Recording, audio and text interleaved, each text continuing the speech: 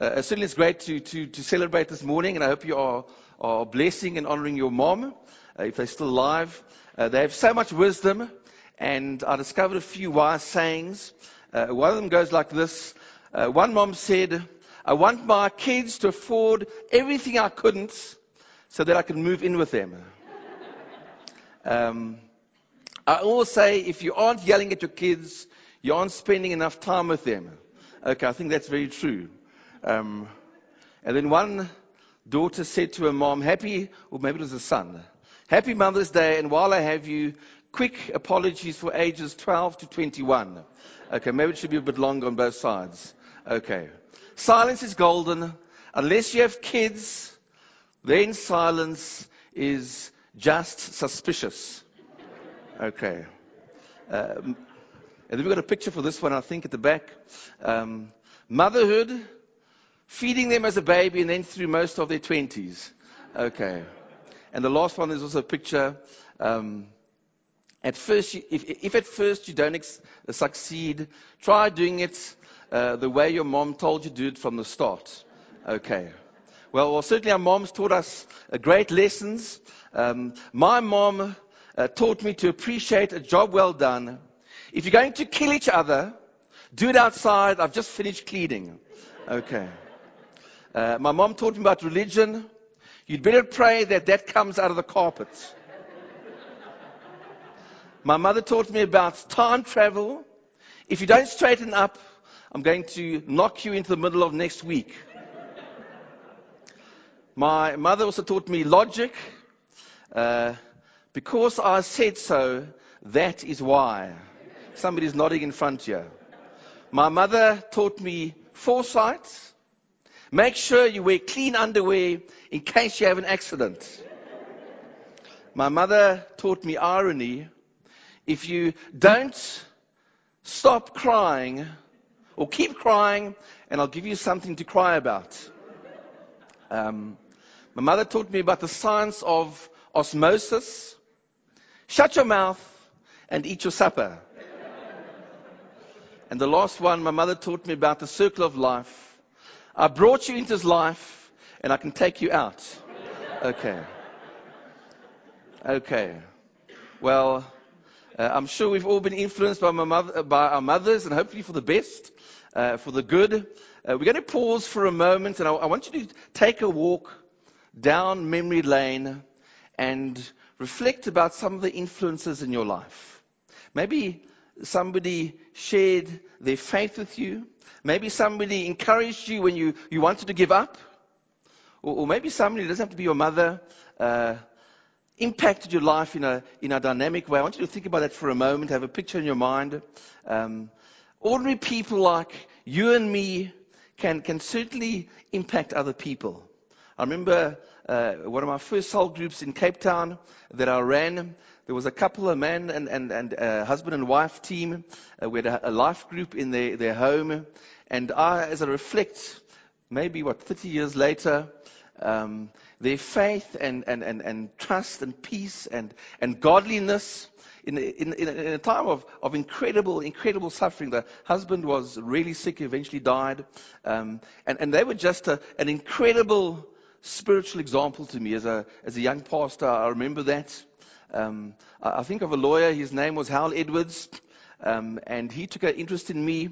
He helped me to speak slower. I think of people like Anne Holness, Peter Holness's wife. He was the principal at Cape Town College, and she helped me also to speak slower. I'll never forget, she'd hold a candle in front of me, and I had to talk and keep that candle a flame at a certain angle. People who just invested in my life. Peter Holness, before I went to college, I did night classes, and I was called up on a camp for 2 months. I'd missed 2 months of the semester's night classes, and I wanted to give up. I think it was hermeneutics, the study, before I went to college full time. And this man just encouraged me to carry on, and eventually I did quite well. It was just amazing. That encouragement at the right time made a difference in my life. Meeting Henry Blackerby, the author of Experiencing God in Harare. We had a regional meeting, and certainly that man's writings have had a profound spiritual impact in my walk. Now, all of us can point to people who have impacted our spiritual lives. Unfortunately, I haven't met anybody famous. I haven't been invited to the White House. I haven't met the president running down apparently joggers in Sea Point from time to time. I haven't run into him at all. But the fact of the matter is we don't have to meet famous people to be impacted. In fact, we ourselves impact other people, and God certainly wants our lives to impact other people. Isn't that true? God wants your life to count. Now, today we're going to look at a woman of who impact, of influence. I've got the last chocolate here for the first mother who can tell me who this person is. This is for a mom. So we're going to find the mom who's got good Bible knowledge. This woman was a businesswoman in the Bible, a spiritual leader in her own right, a woman of influence. Okay, you got to put up your hand, but let's carry on a bit. Okay. Now, this woman was fairly affluent. We know this because her and her husband owned a business, and she also owned a large house, big enough to accommodate the... Sorry? You've got it right. You can get the chocolate. Okay, well done. Okay, let's just tell the rest of the story. She had a house large enough to accommodate the church in their city or town. And we know that she was a woman of influence for a number of reasons. In Paul's Romans greeting list, she's right at the top of the page as he lists people he sends greetings to. Priscilla is the first person that he mentions. The Apostle Paul was indebted to her, grateful, it says, towards her and her husband. In Paul's letter to the Romans, he reminds the readers that this couple put their lives on the line for him and his ministry. A well-known lady. This lady, she influenced a famous Christian orator by the name of Apollos. And interestingly, every time she is mentioned, her name comes first. Who was the husband? Aquila was the husband, and only once in all the times they mention in Scripture, it's a few times, is her name second. This is highly unlikely in a first century world that was male dominated, and so she was obviously honored in a sense more by her name being first in the patriarchal world of the first century. And we find her mentioned in four texts: Acts 18 verses 1 to 3 and verses 18 to 28, Romans 16 verses 3 to 5, 1 Corinthians 16 and 2 Timothy 4:19. This lady is mentioned in those different passages. Her husband's name, as you said, was Aquila, and when you read these different passages, we just read one of them. You put the story of a life together, which is what we're going to do this morning. So we're looking at women of influence. And if you can turn your Bibles to Romans chapter 16 and verse 3. Romans 16 and verse 3.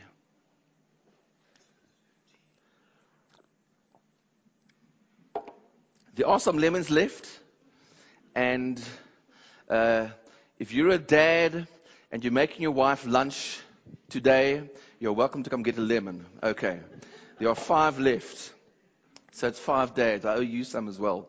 So you can come and get. Okay. Romans chapter 16 and verse 3. Greet Priscilla and Aquila, what's the word? My co-workers in Christ Jesus. They risked their lives for me. Not only I, but all the churches of the Gentiles are grateful to them. Greet also the church that meets in their house. Now, this morning I want to draw out just 3 principles from Priscilla's life that really shows us what a woman of influence or a man of influence is all about. We're going to look at 3 principles that help us to be Christians, Christians of influence. And the first one is a sound spiritual foundation.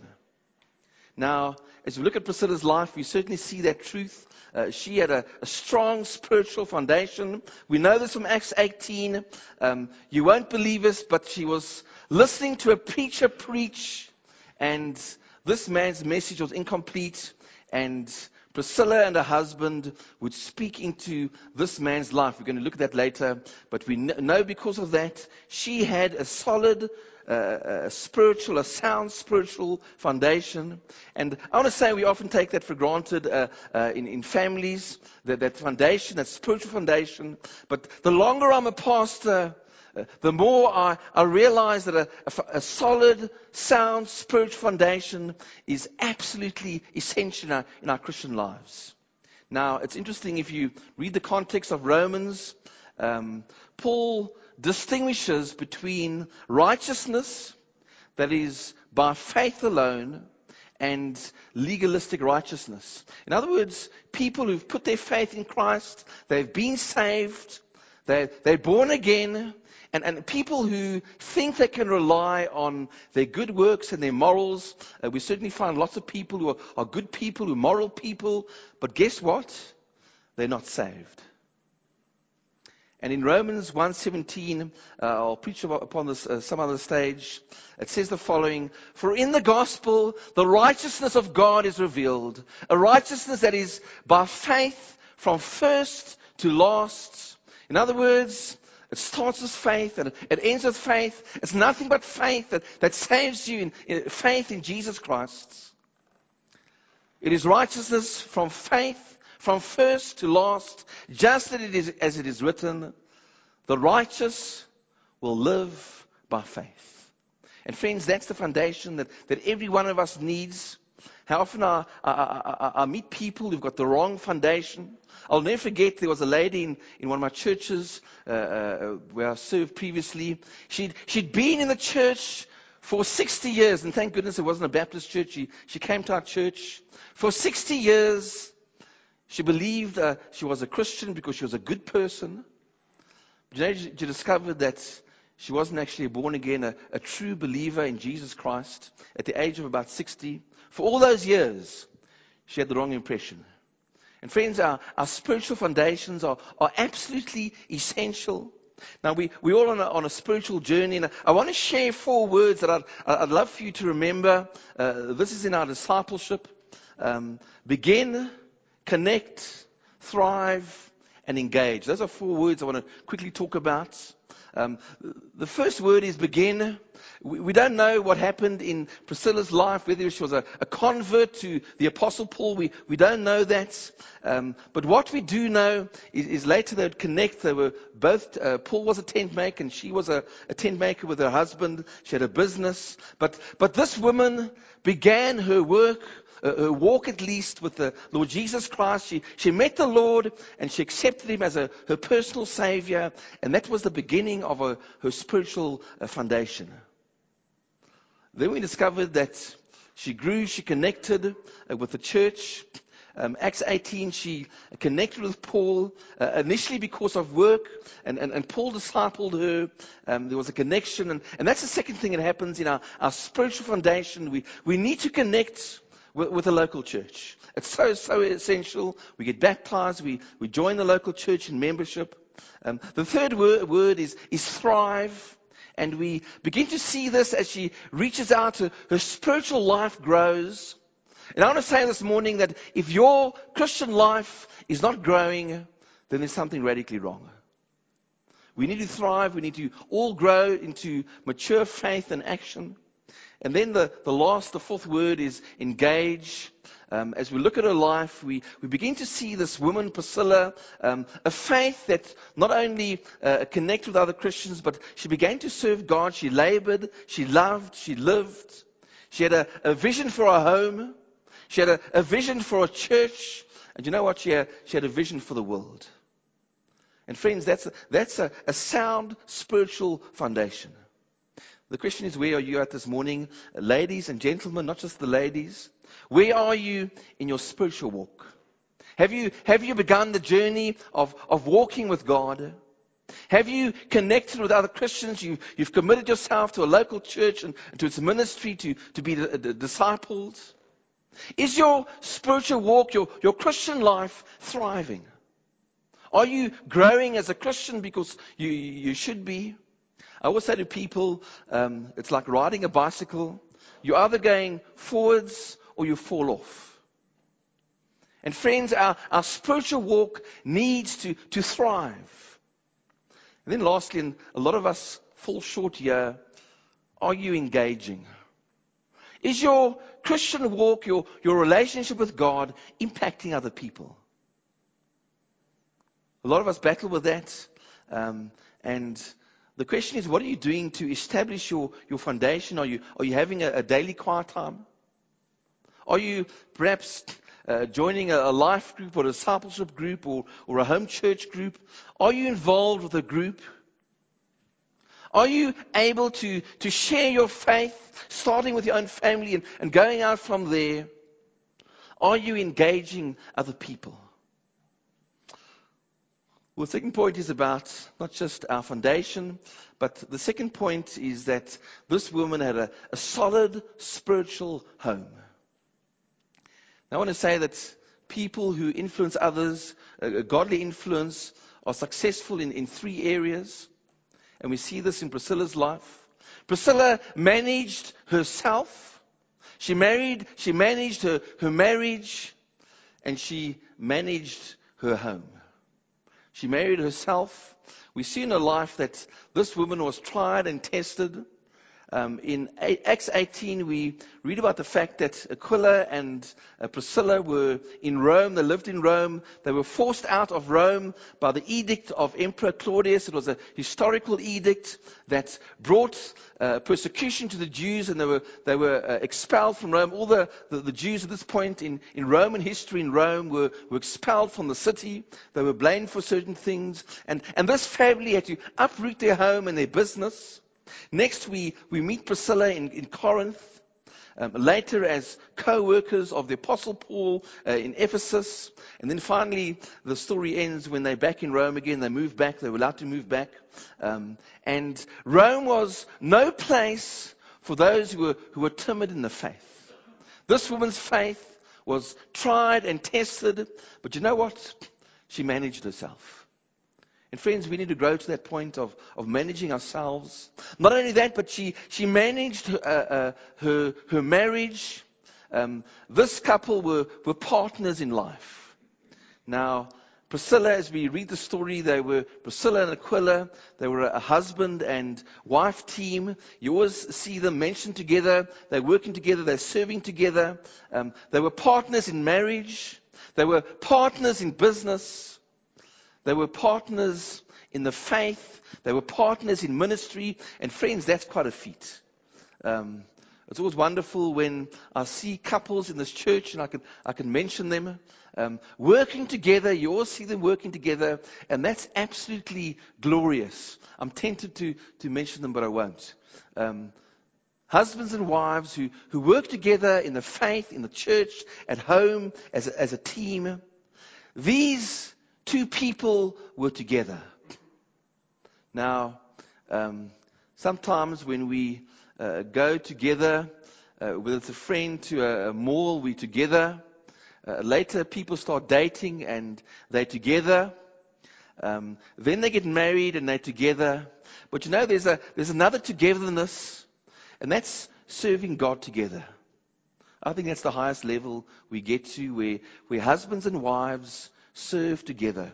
And I want to say to you, it's absolutely glorious as a pastor to look at the church and to see couples. Some are young, some are old, but they're ministering together. Now in Acts 18 we read they were tent makers. Together they accompanied Paul to Ephesus. Acts 18:18. They risked their lives together for the faith. We read about that. And they had a marriage that worked for the Lord. I want you to pause and think about that. Where is your marriage in terms of God's work? Are you serving together if you're married? Because that's a glorious thing in our walk with God.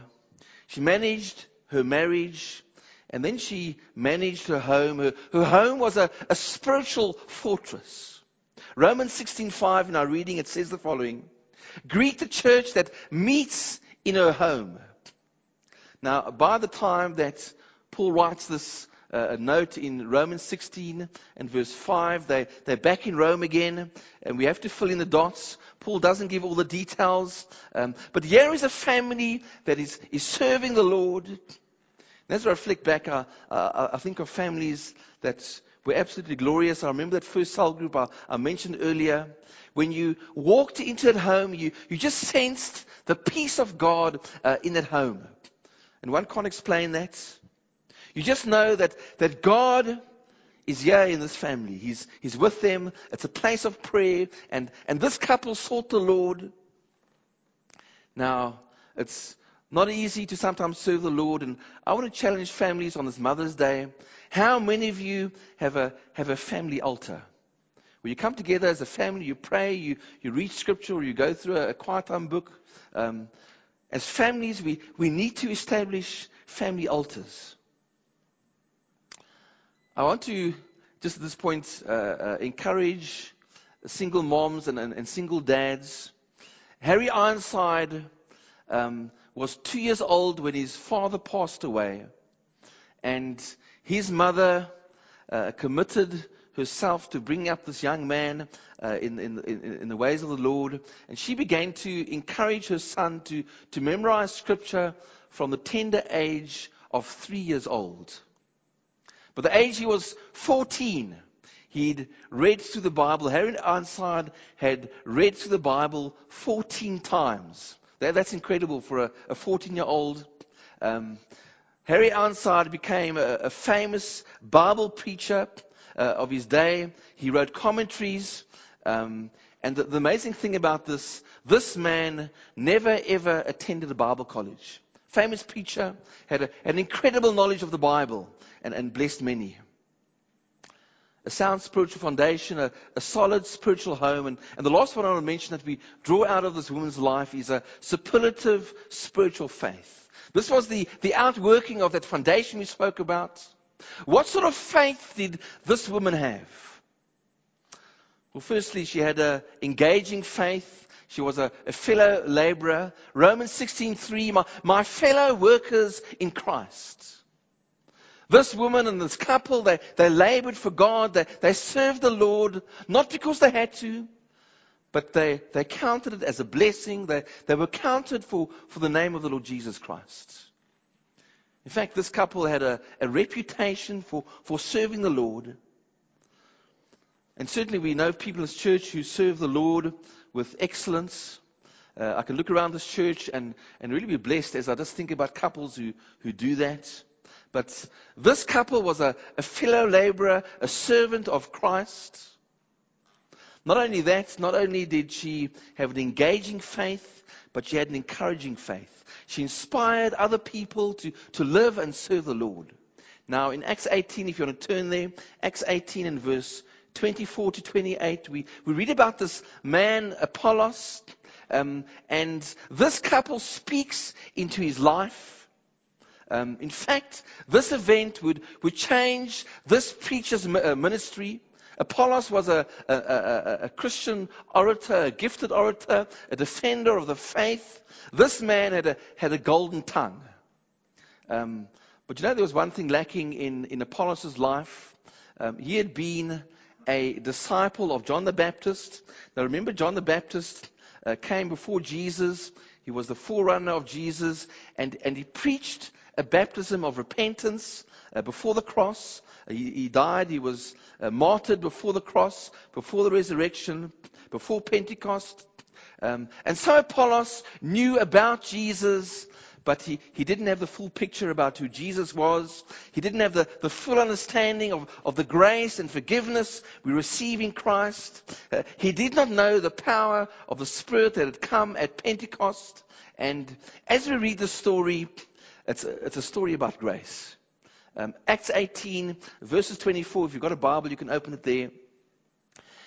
Acts 18:24. Meanwhile, a Jew named Apollos, a native of Alexandria, came to Ephesus. He was a learned man with a thorough knowledge of the Scriptures. He had been instructed in the way of the Lord, and he spoke with great fervor and taught about Jesus accurately, though he knew only about the baptism of John.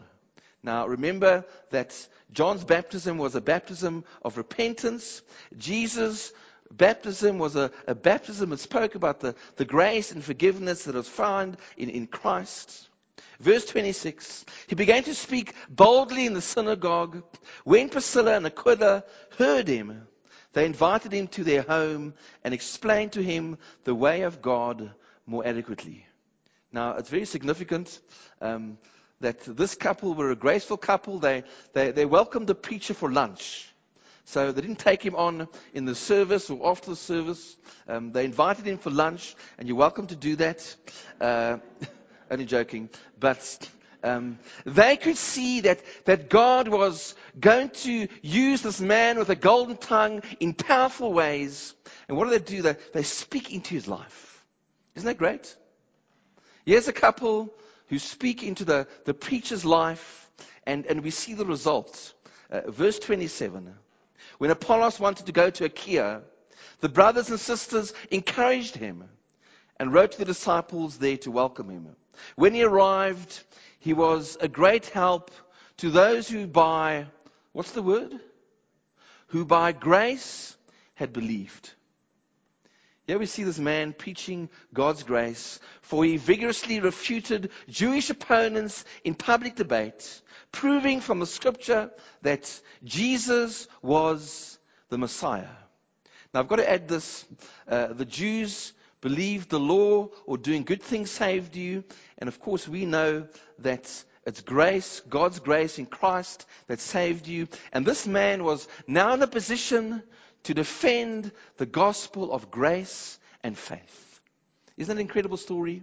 This couple, and I believe because Priscilla's mentioned first, she was probably the prominent of the two in ministry. She spoke into this preacher's life and changed his ministry completely. What a wonderful story we see here. And engaging faith and encouraging faith. And not only that, this woman had an enduring faith. She took risks for God. Now, how many of you take risks for God? We don't live in a country where our lives are in danger. But in Romans 16:4, it says the following. Paul says they risked their life for me. Friends, their faith was a prevailing faith. The Greek word is graphic. It literally means they risked their necks for me. Literally it means they placed their necks under the executioner's axe. I want to say to be friends of the Apostle Paul was a dangerous thing, a dangerous position to be in. At times he was public enemy number one, and some of his friends certainly paid the price. We read about that if you read the book of Acts. But you know what? This couple took risks for God. I want to ask you, do you take a risk for God, whether it's in giving, whether it's in serving, maybe reaching out, maybe you've got a neighbor and you're scared to share your faith. It's almost a risk for you to do that, but you know what? You risk your life and your reputation because you love God. Certainly this couple did that. I want to close the story. It's about Thomas Edison. He was considered America's greatest inventor.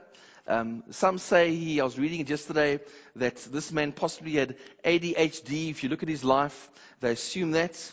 His mother was a teacher and she took him on to teach him. But Thomas Edison said the following.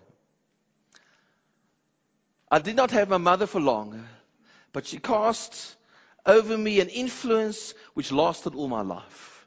The good effects of her early training I can never lose.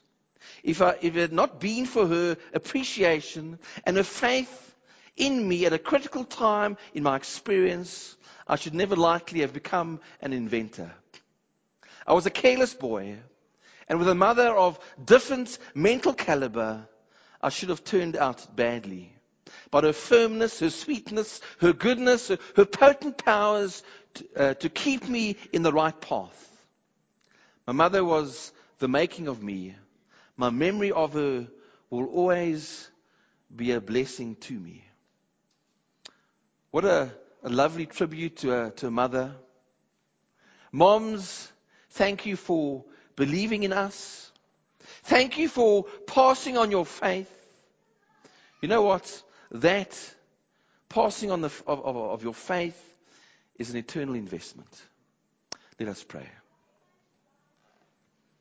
Father, we just thank you for the spiritual tenacity that so many of our moms have. Lord, we want to commit our moms to you. Lord, we know the task isn't easy, it's ongoing. At times it's so rough. But oh God, we give you thanks for our mothers. Lord, this morning we pray for single parent homes where it's a real struggle. Oh God, I pray that you'd give parents who are single parents the strength, the tenacity, just the strength to carry on.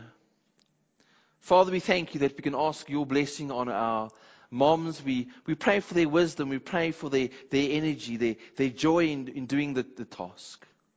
Father, we also want to pray that as parents, you'd give us the wisdom, the strength, the desire to pass on our faith.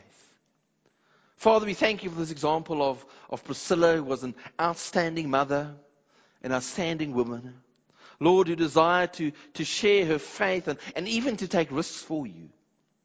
Oh God, we pray that on this Mother's Day, Lord, that you'd give us a vision of where you want us to be.